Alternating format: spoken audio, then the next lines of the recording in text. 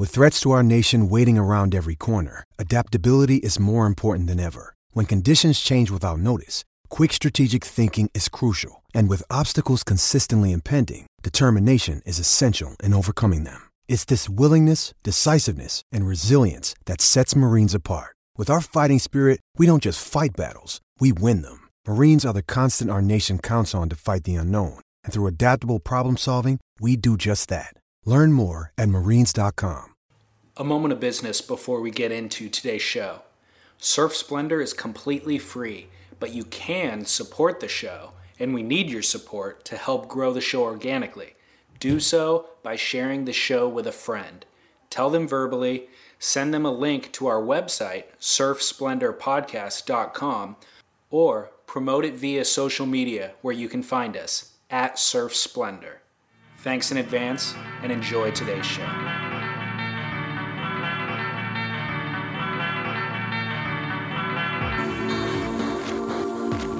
Welcome to today's episode of Surf Splendor. I'm your host, David Scales. Today, we're bringing you a Pipe Masters recap episode.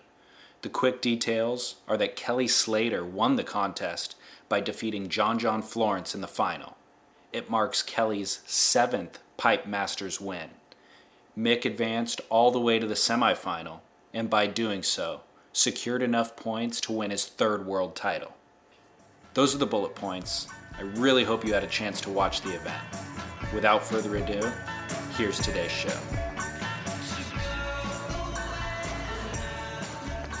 Down the line, Surf Talk Radio. Wow, big weekend. Or day, I guess I should say. Saturday, right? Big Billabong Pipeline Masters. What a day. Today, by the way, David, is the 15th? Sunday, the 15th. Sunday, the 15th, after the Billabong Pipeline Masters. And before we get into that, I do want to quickly touch on what we talked about a couple of days ago during our conversation. We touched on the Surfer Pole Awards, and I'm super curious, dude. well, I'm really curious what you got to say about that. Well, what happened is somebody on the Surfer Magazine message board posted up something that said, Scott Bass outs Surfer Pole is being fixed. No way. And so, obviously that's not what I said. Yeah. What I did say was that sometimes there's occasionally let me back up and just say this, that first of all, the Surfer Pole is not fixed. It's done legitimately. I haven't been in a Surfer Magazine editorial meeting in 7 years or longer. Yeah.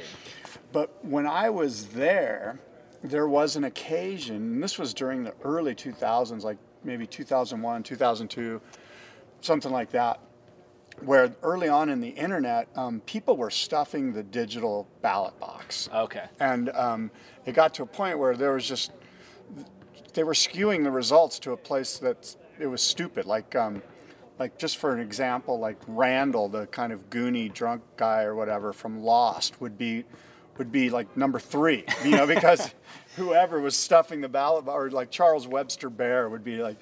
And so what happened one time, I was in an editorial meeting with like 6 or 8 of us, and the editor and the publisher went, hey, you know what, we've got to talk about this separately. And so the editor and the publisher went into his separate office, sat down and combed through it and made it right so that it was the right results. So the idea that this person yesterday posted this thing about me saying that the Surfer Pole is fixed isn't right, but there was occasions when they had to comb through it to make, and I wasn't there. And in fact, I don't know if they made changes or not, because I wasn't in the room when it happened, but I was in edit meetings when they went, oh man, somebody's stuffing the ballot boxes. This is really lame. Nobody wants to see, as an example, Randall from Lost winning a Surfer Pole award. Although some people might think that's kind of funny. It's pretty funny. But that's just setting the record straight. Yeah. I'm not saying that the Surfer Pole is fixed. Right. And I think it's sort of it's just the way the internet is these days, that somebody hears me say 1 or 2 sentences and they try to blow it up into some sort of scandal. Well, that's kind of what we're doing with the show, in a sense. Like, we're really picking, one sentence that some pro surfer or whatever may have said, and then we're breaking it down and discussing it. So, but we are sitting in a glass house up here too, and and throwing stones oftentimes. So, it's only a matter of time until people start kind of picking apart what we're doing as well.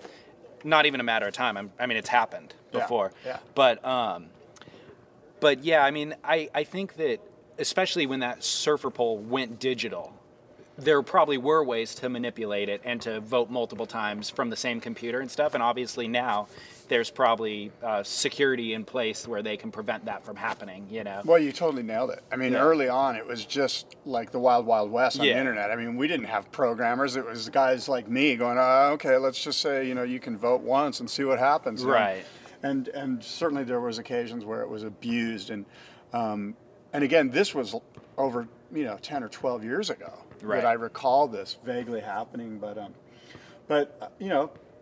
I do know that at one point an editor and a publisher went into a room to make sure that, like I say, Randall or Charles Webster Bear or Joe Blow didn't place second or third in the Surfer Poll Awards because of some skewed digital balloting. Yeah. When I was in high school, you know how in the high school yearbook they have like most popular and best looking and all that? You're most likely to skew at Surfer Poll Awards?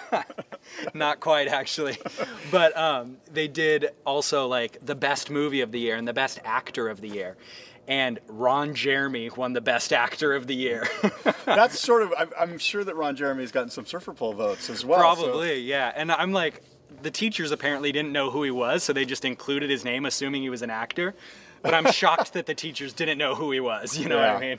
Yeah, exactly. So that was a pretty solid vote. Yeah, so that's the sound of me backpedaling a little bit. Yeah, on that. And I'm not backpedaling, I just didn't like, it's just unfortunate that, my name is out in the public sphere as saying that the Surfer Poll is fixed, which is not what I said. Well, of all the things we discussed in the last show, and if we were going to get, nailed to the cross over one of them, I'm glad it was that and not Eddie Rothman. Yeah. I'm glad we didn't get a knock on the door in the middle of the night, questioning our stance on the politics of the North Shore. Yeah, exactly. So no worries, dude. I'm sure everybody's cool with it. Well, the Billabong Pipeline Masters. Holy wow. cow. I mean, I think you and I were kind of Facebooking or texting a little bit back and forth or tweeting or whatever, but this is a dangerous show because it's so easy to say all the things that have already been said in the last 8 hours about this. The internet's just flooded with stuff, and it's all sort of the same stuff, like, congratulations, great ride. I guess I want to know, first and foremost, your take on the Mick Fanning score against Yaden Nickel. I'm still recovering from the day. Yeah. I mean, let's start out by just saying that was the greatest day of competitive surfing I remember seeing in recent history. I think that the anticipation build up to the event really helped, Absolutely. hype it, but goodness gracious, Well, dude. it lived up to it, didn't it? Oh my gosh. It lived up to the hype. Beyond what I had anticipated, really. And I literally sat in front of the TV for that 8 hours, like cleared the schedule, sat there and like brought my computer into the kitchen to make lunch, and just loved every single minute of it. Yeah. So I'm just like such a huge fan by the whole thing. It's going to be hard to live up to that event again in future years. Well, it will be. You're right. And I echo your sentiments about it. What a great day. And I, too, sat and watched all day long. So yeah. Good. So breaking down the score, honestly, is a really complicated thing. I'm not going to criticize the judges for the score because I think that given the circumstance, it was a justified score. You can tease it apart, but really what it comes down to is Yaden had a 9+ point ride, Mick had a 9+ point ride. It was in the dying moments, the beach erupted, all those things are going to influence the score. Realistically, Mick earned the world title over the course of the year, period. Now, should he be gifted the score so that he then wins the title? No, but he earned it fair and square. Kelly earned the win of the Pipe Masters fair and square, and I think that the cards fell where they should have in terms of everybody did the work to receive what they did. But when it comes down to that specific score, it's such a subjective thing. I went back and watched it multiple times, and I could be convinced that Mick's was half a point better, but I could be convinced that Yaden's was half a point better. So I think that the judges were going to catch hell no matter what they said. If they said, Mick didn't get the score, I think there'd be more hell to catch than if they said Mick did get the score. I think that I think it was a fair score. I can't say it wasn't a fair score. You know what I mean? Yeah, no, you totally nailed it. That's exactly my take on it, is that you can't, that's the train coming through. You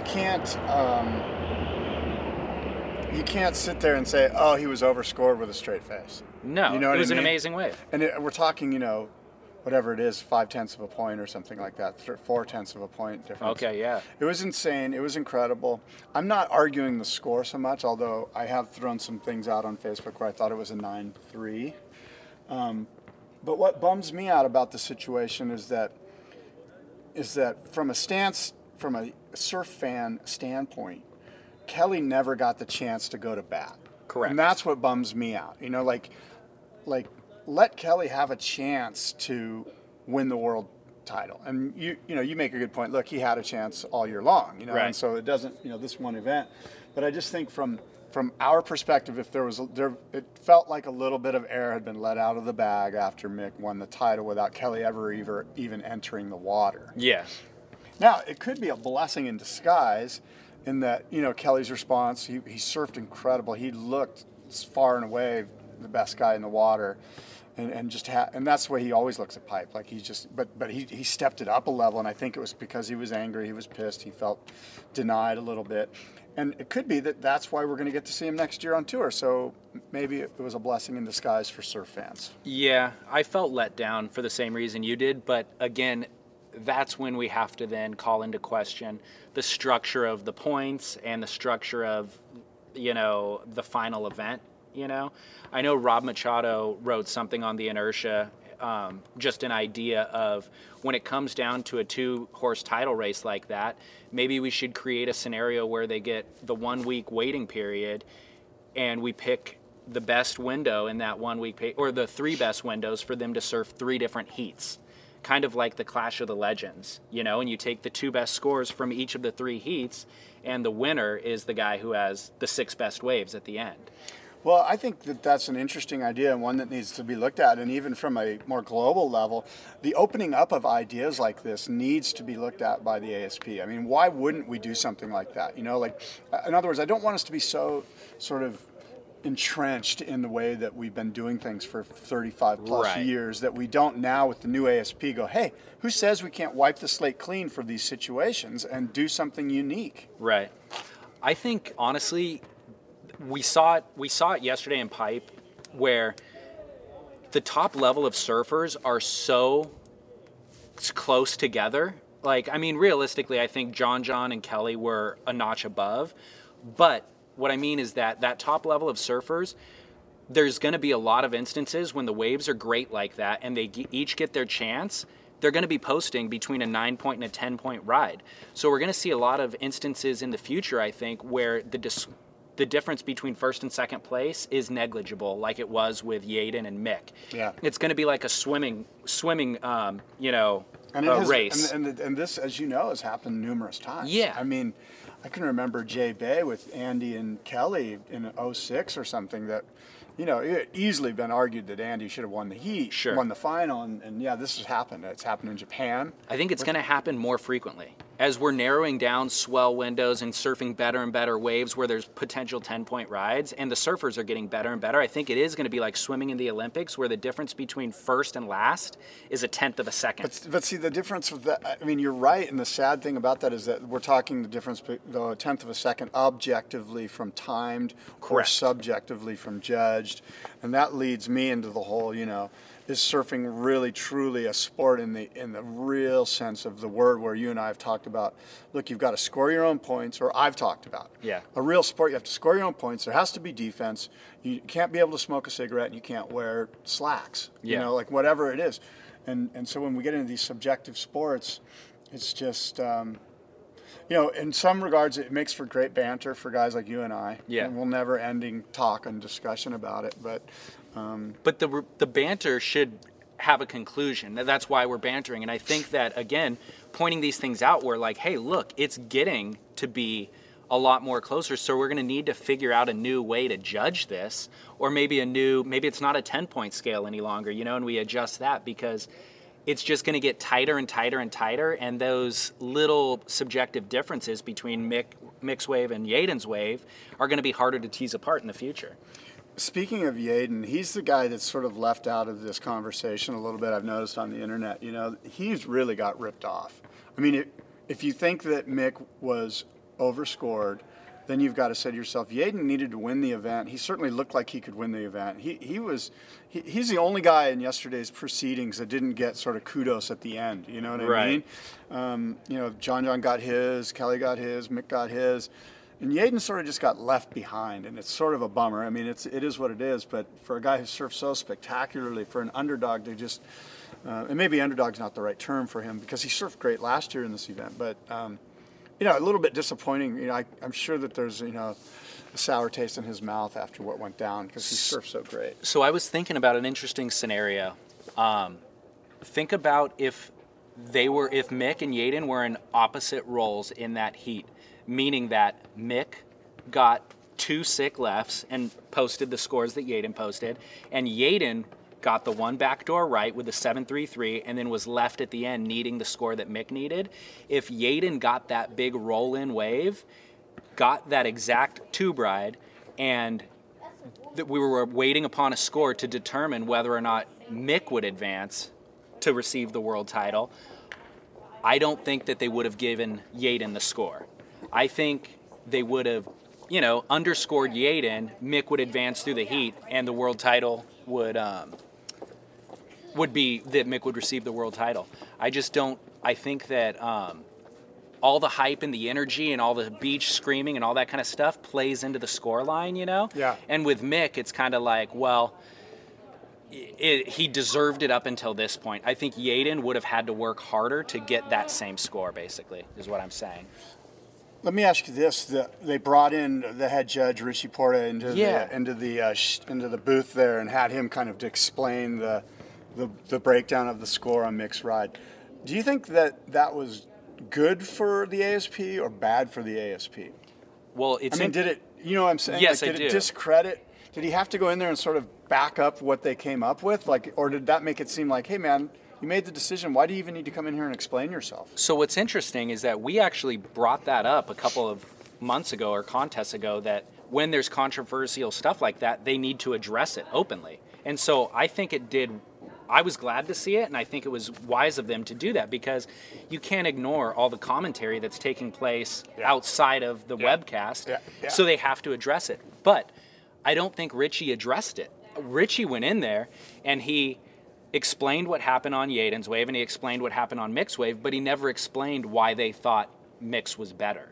He just explained the differences, and then Shane actually asked a couple questions about it. Shane was like, well, do you feel like, I don't even remember, but he kind of tried to pinpoint a few things, and then Richie kind of skirted around that as well. So I'm glad that they had Richie come in and address it. I just don't feel like he articulated very well how they justified the score. And perhaps that's exactly what they wanted. They Maybe. said, look, you're going to go in there and this is what you're going to say, nothing, and say a lot of it, which is what he did, which is really kind of like PR 101, Yeah. Stop the bleeding and don't say anything, Yeah. When you're hiring for a small business, you want to find quality professionals that are right for the role, and there's no faster or effective way than through LinkedIn Jobs. Your time and capital are precious, and there is a powerful resource that can help you focus on what you're good at and integrate people into your team seamlessly to help grow your business. LinkedIn Jobs has created the tools to find the right professionals for your team efficiently and for free. LinkedIn isn't just another job board. Everyone is already on LinkedIn with their resumes and references, and now LinkedIn has designed a hiring platform to connect you with candidates specifically qualified for the job that you post about. More than 1 billion professionals meticulously organized to connect people by skill set to help us all advance our position. 2.5 million businesses already use LinkedIn for hiring, and 86% of small businesses get a qualified candidate within 24 hours. It's that fast, easy to use, and effective. LinkedIn Jobs can help you write job descriptions, filter the right person to you, and give you the tools to help you interview them like a pro. LinkedInjobs.com/surf is where you go to post your job for free. Yes, totally free. That's linkedinjobs.com/surf to post your job for free. Terms and conditions apply. Hey, it's Kaylee Cuoco for Priceline. Ready to go to your happy place for a happy price? Well, why didn't you say so? Just download the Priceline app right now and save up to 60% on hotels. So whether it's Cousin Kevin's Kazoo Concert in Kansas City, go Kevin, or Becky's Bachelorette Bash in Bermuda, you never have to miss a trip ever again. So download the Priceline app today. Your savings are waiting. Go to your happy place for a happy price. Go to your happy price, Priceline. I'd like to talk about Mick's performance. Yeah. I think starting off the day, realistically, Mick needed 4 waves to win the world title. He got 2 waves that won him the world title. I think throughout the whole season, we saw Mick with extreme focus going into each heat and posting 2 7s and then building on that and getting an 8 and then getting a 9 and just methodically every single heat charging through that way. He did not do that in this event at all. He went out there and he floundered and really he faltered. Like he took off on a bunch of closeouts. In the first heat with CJ, there was scoring potential and there were 10s to be had. And I remember he was out of position, taking off late into closeouts. And I remember seeing a lot of those waves thinking, if Kelly was in this heat, he would have found a 10 out there. John would have found a score out there. Mick is just faltering right now, and he's leaving the door open for CJ, and CJ didn't slam the door shut, so it's like CJ's kind of leaving the door open for Mick. Mick gets the roll in. He deserved the score in that first heat, undoubtedly, and he won that heat fair and square. Then when I watched him in the quarterfinal heat against Yaden, I felt the exact same way. He took 8 or maybe 5 serious wipeouts of closeouts on waves that they weren't makeable from where he was dropping in, but if he was in better positioning, he could have made them, you know? And so it's like, dude, had John been in that heat, I feel like John would have put together an 18-point total. So Mick, the focus that we saw all season long, he really didn't deliver at Big Pipeline. He didn't have a great surfing day in that regard. I mean, no, he got 2 waves. He surfed desperate. Yeah. You know, it seemed like he was like that guy that was trying to protect the lead. Right. You know, instead of going out and being aggressively, you know, although he surfed aggressive, I mean, but maybe too aggressive, right? He was taking horrible waves. But again, if he had gotten the 2 waves Yaden got, guaranteed they would have given the heat to Mick. Yeah. You know what I mean? Yeah. Like those 2 waves were enough. Like those 2 waves were amazing. And if Mick got those, they would have given the heat to him, no question. So I just thought that was interesting that Mick kind of did falter on the final day. But again, I think realistically in the big picture, he did what he needed to do to earn the world title this year. Yeah. So kudos to Mick. I think, again, Kelly did what he needed to do to win the Pipe Masters this year. So kudos to him. Well, you know, speaking on subjectivity of the judging criteria, they mentioned it in the broadcast, which was a great point, which was if Mick had lost to Yaden and we had this John Kelly final and we had this last wave that John caught to maybe beat Kelly, what do you think the score for John's wave would have been? You remember the backdoor wave that John, I think he got like a 7.5 or something, or he needed a 7.8 and he got a 7.5. It just barely wasn't enough. Yeah. Do you think if him beating Kelly meant Mick would win the 12th world title, that we would have seen a different score on that wave, or am I reaching? I really don't know. I really shudder to think of that scenario, because if the judges caught hell over the other one, yeah, that would have been even more intense. I don't know that all the other variables along the way would have played out the exact same way, you know? John would have surfed differently. Kelly would have certainly surfed differently with the world title on the line. I think some of the great surfing we saw from Kelly in the semifinal in the quarter was because all the pressure was off at that point. He was releasing a bit of aggression, which was awesome to see. Yeah, it was. You know? What about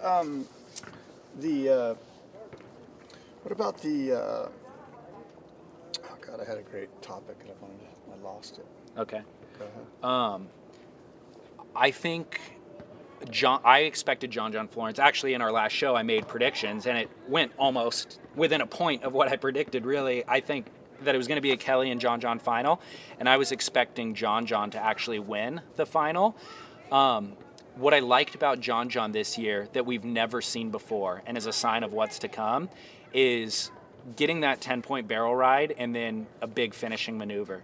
There was a backside kind of kick that John did when he came out of a barrel, did like this big kicking backside reverse off the lip. Yeah. That was arguably one of the best turns we saw all year long on tour. He was going full speed. He did it so quickly and landed it buttery, like no flaw at all to the landing or stutter. And the angle that they kept replaying was kind of down the beach looking into the barrel in slow-mo, and it doesn't do it justice. I saw another angle that was straight on, looking at it at regular speed, and it's unbelievable. He comes out of the pipe barrel, bottom turns with all the speed, and just boom, kicks this thing and lands it within a fraction of a second. It's like, holy crap, that was insane. Yeah. I've never seen Kelly do it, never seen Mick do it, never seen anybody else do it. Yeah. Like, I want to see more of that. Yeah, for sure. He's incredible, and you're right. That was an insane little, big move that he pulled off there at the end of that ride. Did you see the wave that he got in the warm-up session in the morning? Yeah. It was a big barrel to a rodeo flip. Yeah. That he almost landed but didn't quite. Yeah. That's the same thing where I told a friend as I was watching right before the final started, Kelly talks about peaking. He invented the conversation about peaking, you know? And I feel like we just saw Kelly peak in the semifinal. He was throwing away nines. And going into the final, I don't feel like John's clicked into that fifth gear yet. You know, he looks casual. We know he can do a rodeo out there. I'm expecting John to get the 10-point barrel ride and finish with a big rodeo or a big rotator or something like that. Unfortunately, I don't think John got the waves that allowed that. The backdoor right that you were talking about at the end of the heat, I was thinking, here it comes. He got a barrel that is questionable for the score. He's going to finish this thing off with something crazy. But it ended up going into dry reef, kind of foamy soup finnet on the waves. So he never really got the opportunity and he kicked out. But I do think that's what's to come in next year. And Gabriel proved it in earlier rounds that he's capable of it too. Yeah, and you almost too get the feeling that if there had been more waves at that beginning of that heat in the finals there wasn't so dry and lacking of surf, that John had more opportunities to do those things that you mentioned. It might have turned out different, and it may have played into Kelly's favor, that it was sort of soft there for the first half of the heat. Totally. I know what I was going to ask you about. Yes. It seemed to me that from the production of the broadcast, the webcast, it seemed to me that there was way too many live waves ridden that we didn't get to see live, that you heard the scream on the beach because they were either doing an interview with GT or they were doing something. It always seemed to me that when GT was talking to somebody about something that really didn't matter too much, that we were missing live action. On more than 3 or 4 occasions, I heard the beach roar. Yeah. It frustrated the crap out of me, and who's ever producing that thing needs to pull the plug on GT and go to a live shot. And Kelly's 10 happened with Kelly's 10, the same thing, where you hear the beach erupt and then they go replay it and you see the 10 pop up. That's horrible, I think. It's unacceptable. That's why I'm watching it, because it's live.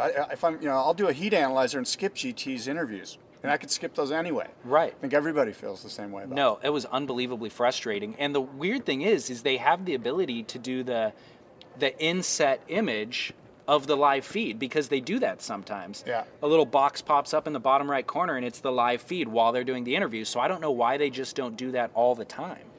I mean, they could even just do a full screen of the live action and have him talking underneath it. We don't need to see him talking. Yeah. And I think that's going to change. It guaranteed it has to, because that was a huge failure on their part. Yeah. Especially to miss the 10. You know what I mean? Yeah, that was a bummer. You know, I want to give a shout out to Mono, though, who produces the webcast. Those guys bust their ass. And we're just giving some constructive criticism. I reached out to those guys asking for some stats, between CJ and Mick prior to the event. And Al Hunt and Dave Proden and Mono got their act together and sent me that information when they didn't need to. I mean, they were busy. Like, the last thing they needed to do was worry about me asking them for a stat on CJ and Mick. So overall, a successful day. I know those guys were under a lot of pressure, and except for that one thing we just talked about, it was pretty spectacular from a production standpoint. Shane Dorian does a really good job. Really pleased with Shane Dorian in the booth. So they said, I think Stansfield said that they had 10 million, or Randy Rarick, I think, said they had 10 million viewers worldwide watching the live stream. That's amazing. Yeah, and I absolutely believe it. Do you? Yeah. And $250,000 on Time Warner Cable in Hawaii. Yeah, I mean, it was like there was so much pre-hype about this, Yeah. and the waves were so big that, my wife and children and I, it was like we were watching the final day of the Masters on Sunday or something at Augusta. It was definitely must-watch TV, and there's a lot of surfers on this globe, between Brazil, Japan, the United States, North America. I haven't even touched Europe. Right. There's a ton of surfers out there, and so 10 million log-ons doesn't surprise me. Yeah, I was kind of surprised to hear that. It could be that number's over the course of the event, not Maybe. just, I don't know. Yeah, maybe. But you know how statistics are. You can kind of skew them to make you look good no matter what. Yeah, I think it was Benjamin Franklin's quote, "There's lies, there's damn lies, and then there's statistics." You know what I mean? That's a good one. I haven't Yeah. heard that one. I like that one. Yeah, Poor Richard's Almanac. Yeah, and the beach, too, was packed. Yeah. I mean, I've never seen the beach at Pipe that crowded. Yeah. I didn't know that the roads accommodate for it, I don't think they do. I mean, I'm sure it was hell driving around the North Shore yesterday. Yeah, totally. So, what do you think moving forward for 2014? I can't imagine where this goes from here. Like, this was such an in pinnacle, such a build-up and such a delivery that... They almost need 2 or 3 months to just kind of chill out and build everyone's excitement up again. Yeah.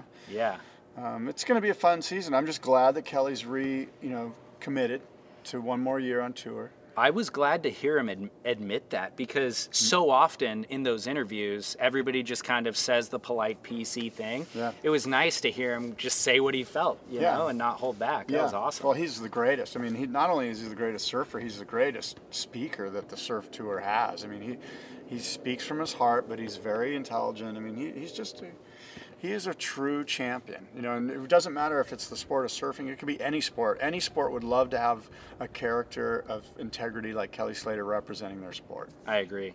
No, he's a gift. I felt when they were doing the awards ceremony and they talked to John about winning the Triple Crown, I was like, all right, more just bland.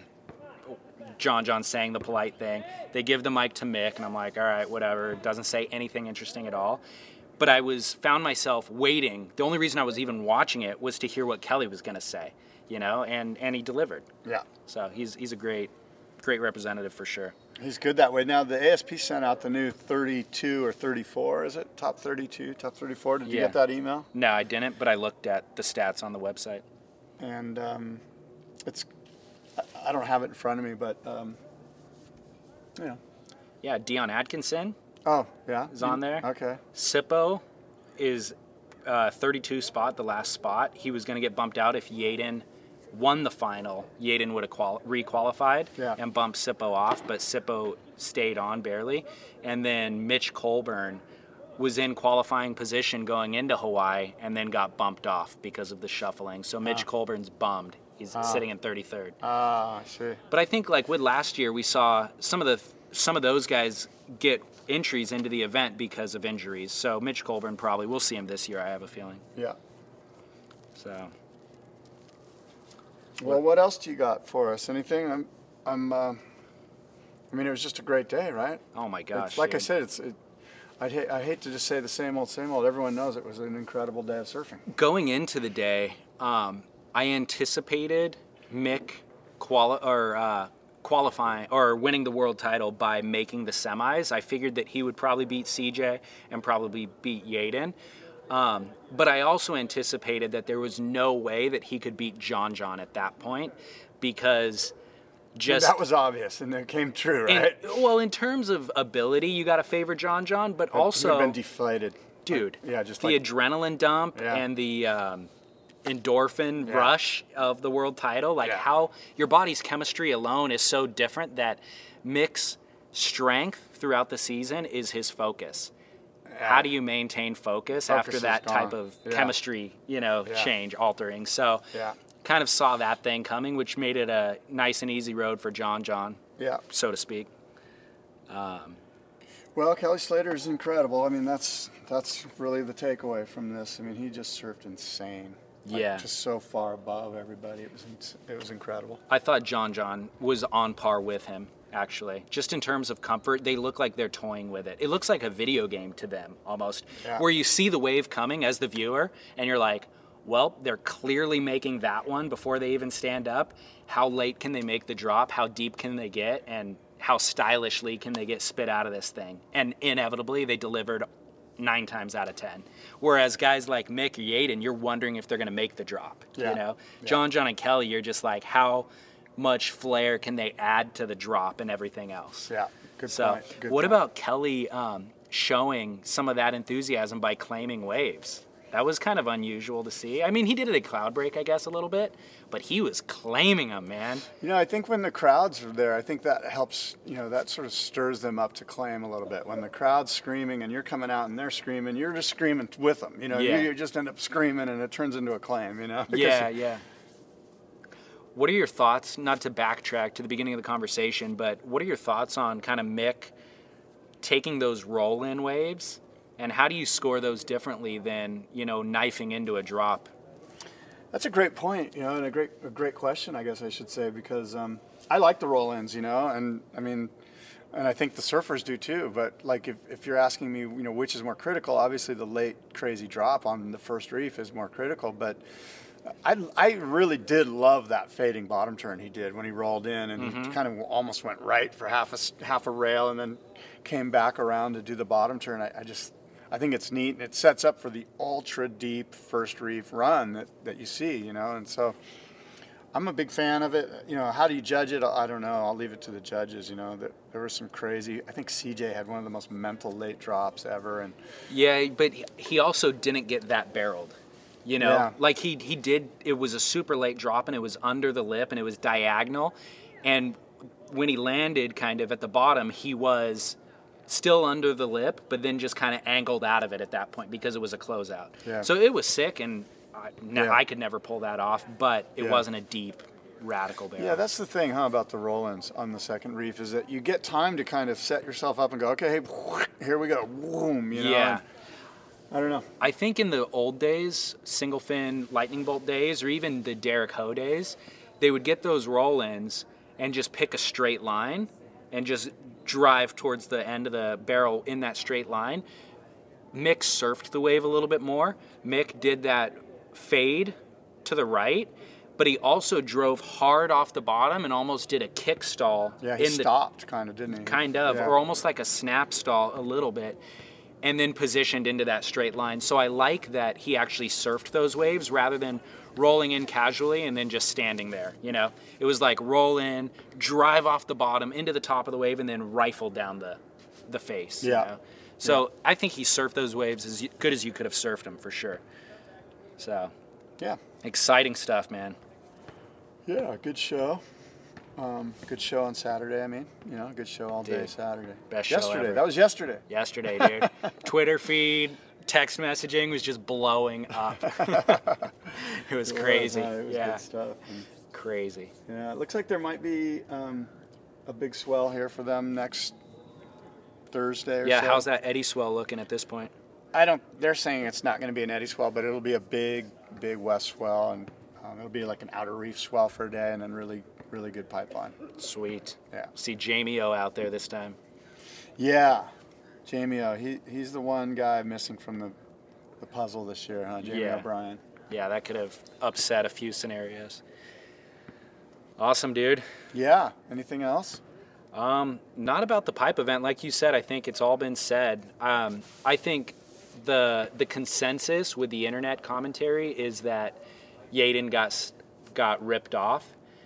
You know, I don't necessarily agree with that. I think maybe if you dissect those two scores, maybe he got ripped off a little bit, but Mick deserved the world title, and he surfed great, and it's hard to take anything away from him. Yeah, it was just too close to make an argument any other way than, you know what, you could have called it either way. I mean, that's how close it was. And when it's that close, you know, sometimes you got to knock the champ out on the ground. You just can't beat him on points. You know? Absolutely. So, cool, dude. So, right. What's next for us and the podcast? We meeting back in 2014 after Christmas? Yeah, is that what you want to do? You want to wait? Wait a little bit? Well, I don't have a need to wait, but I just feel like scheduling is going to prevent us from getting together. Yeah. Well, let's play it by ear. Maybe we can do something next week. I don't know. Okay, cool. Yeah, I'm open. I mean, I'm not going anywhere. So. Yeah, neither am I. So for the listeners, maybe we'll get back before Christmas and maybe just after Christmas.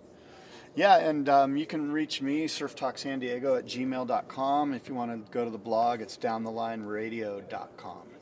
And then me, David, obviously my website is surfsplendorpodcast.com, and the email is hello@surfsplendorpodcast.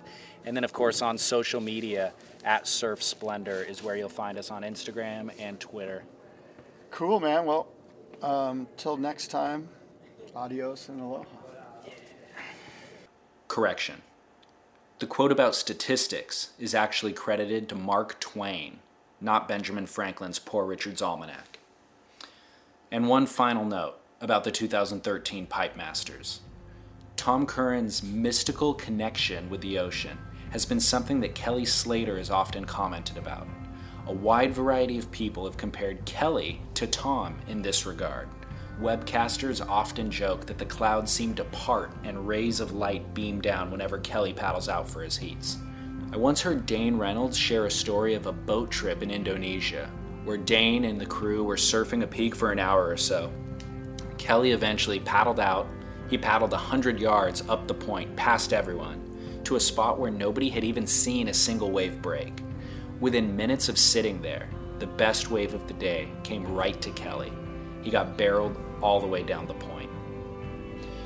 In the episode we did with Sean Thompson, Sean discussed watching Kelly and Andy's final at J-Bay in 2005. With a minute left and Kelly needing a score, the crowd was shocked to see Kelly let 2 good set waves pass. In the dying moments, he spun around on a third wave, surfed it brilliantly, and got a high 9 to win the event. Kelly later revealed to Sean that 2 dolphins had emerged in the lineup as the set approached.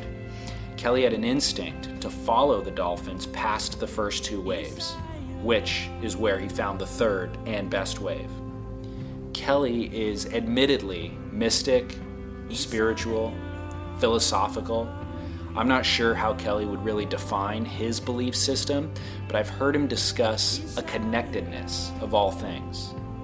I read a number of writings leading up to the Pipe Masters that began to paint an eerie premonition about the day's events, and so I wanted to share a few of them with you now. In an article for Surfline entitled The Slater Prophecy, Jason Bort recounts the process of writing Slater's biography, Pipe Dreams. It was December 2003. They had just finished writing the book, and the two were sitting on the deck of Kelly's house near Pipeline. Jason asked Kelly, "Where do you see yourself in 10 years? Kelly looked towards the ocean and sees an 11-year-old John Florence exiting the water, and he says, "Well, I see myself surfing in the final of the Pipe Masters against John." He and Jason both laughed it off. The thought of Kelly still competing at that level at age 41 was a stretch in and of itself. Sean Doherty wrote a piece for SurferMag.com about calling Kelly in Los Angeles a month ago to discuss the world title race. As Sean delivered the first question to Kelly, the moment he mentioned Mick's name, Kelly interrupted with a startled, "Whoa," and continued with, "That's so weird. Literally, right as you said Mick's name, I just saw the biggest shooting star I've ever seen in my life. Literally, as you asked the question, I thought it was a firework, it was so bright. That was crazy," unquote. The incident was so significant that the local news reported on the shooting star, and Kelly later sent an image to Sean as proof. Lastly, on Friday, the day before the finals of the Pipe Masters, Kelly spent the day on the golf course. His friend, Alain Rioux, found a golf ball in the rough. He picked it up, smirked, and tossed it over to Kelly. Kelly inspected the ball and found the brand name and a number, Victory 12. It was also on the 12th hole. Ultimately, Kelly did not win his 12th world title the following day. Mick won his 3rd. And he did not simply win it with a 9.7 over Yated nickel. He won it with consistently excellent surfing over the past 11 months. What do these 3 stories mean for Kelly? I really don't know. But what I do know is that Kelly acknowledged John 10 years ago when he was answering Jason Bourd's cliched question. He acknowledged the shooting star, and about the golf ball, Kelly said, "I'm not superstitious, but this one freaked me out a little. Took me a couple days to process. Even golf is spiritual," unquote.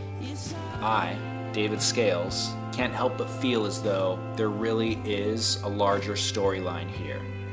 There is a script being played out that we're not privy to, but it seems as though we may have just hit a significant plot point on Saturday. The agony and the ecstasy that we witnessed on Saturday are not finalities. They are catalysts of change. They are deeply and powerfully motivating traumas that will undoubtedly propel tremendous things to come. The last time Kelly lost consecutive world titles, he returned to win 5 more. Thanks for listening to today's episode of Surf Splendor. This is David Scales saying, until next time, aloha. It's all